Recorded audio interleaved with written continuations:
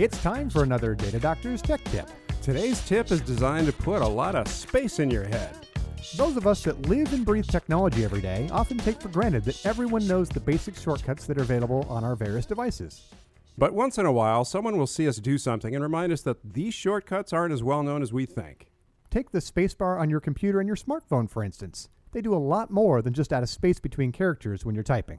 The next time you're surfing the internet on your computer and you need to scroll down the page, don't reach for your mouse. Just tap the spacebar and it'll jump down exactly one screen page. If you want to scroll back up, just hold the Shift key and tap the spacebar again, and voila. When you're typing things on your smartphone and need to end a sentence, just tap the spacebar twice. It's so much faster than switching over to the symbols keyboard, then switching back to continue typing. I'm Brandon. And I'm Ken. Want more productivity tips? They're posted at datadoctors.com/radio.